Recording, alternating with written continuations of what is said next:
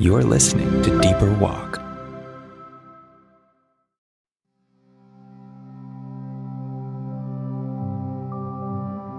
Today's Deeper Walk devotional is titled The Great Inversion, written by Jason Stum. Matthew chapter 19, verse 30 says, "But many who are first will be last, and the last first."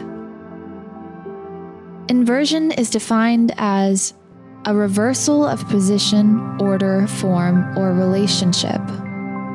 The kingdom of God is at once entrenched in culture, while also being counter to it.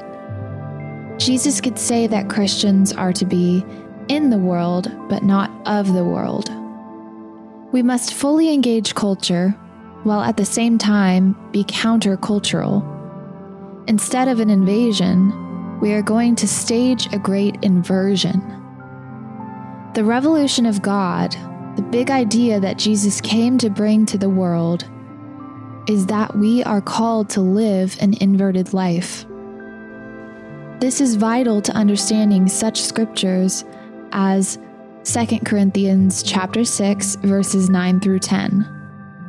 The last being first, the in crowd being really the ones on the outs. As the definition of inversion implies, it is the reversal of position, order, form, or relationship. Those who thought they were really close to God were the ones in the most danger of a broken relationship with Him. Those who were marginalized and viewed as far from God were actually very close to the heart of God. I wonder if those of us who think we have a corner on the Bible market, who use all the right Christian jargon and keep ourselves sufficiently separate from all the marginalized, or simply those who don't share exactly the same beliefs, could fall under the same indictment today. Many of us live in this Christian bubble that we believe is rising gently toward heaven and closer to God.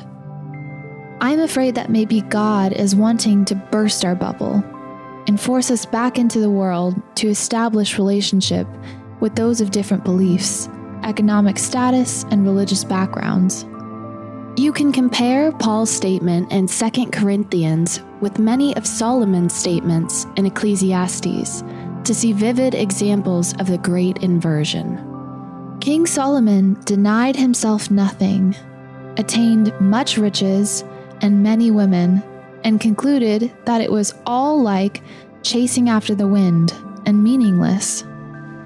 He had it all, but according to his own admission, had nothing.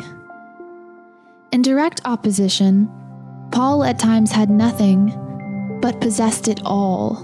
That's the great inversion. When we try to serve ourselves and gain strictly for personal advancement, we find ourselves lacking everything.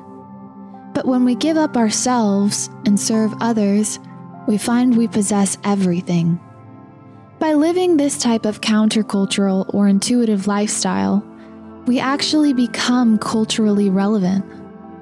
We become a great option to the hurry, get ahead at any cost, selfish lifestyle that is common in society today.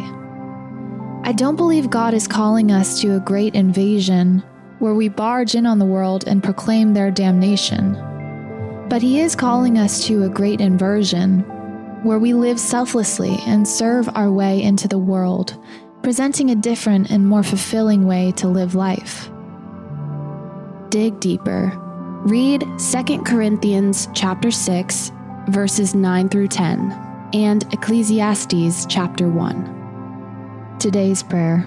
Dear Lord, show me how to live a life that is counter to the culture. Teach me how to find ways to invert this world for your kingdom. Amen. This has been Deeper Walk, the devotional series from Relevant. For more Deeper Walk content, including our daily email, visit relevantmagazine.com.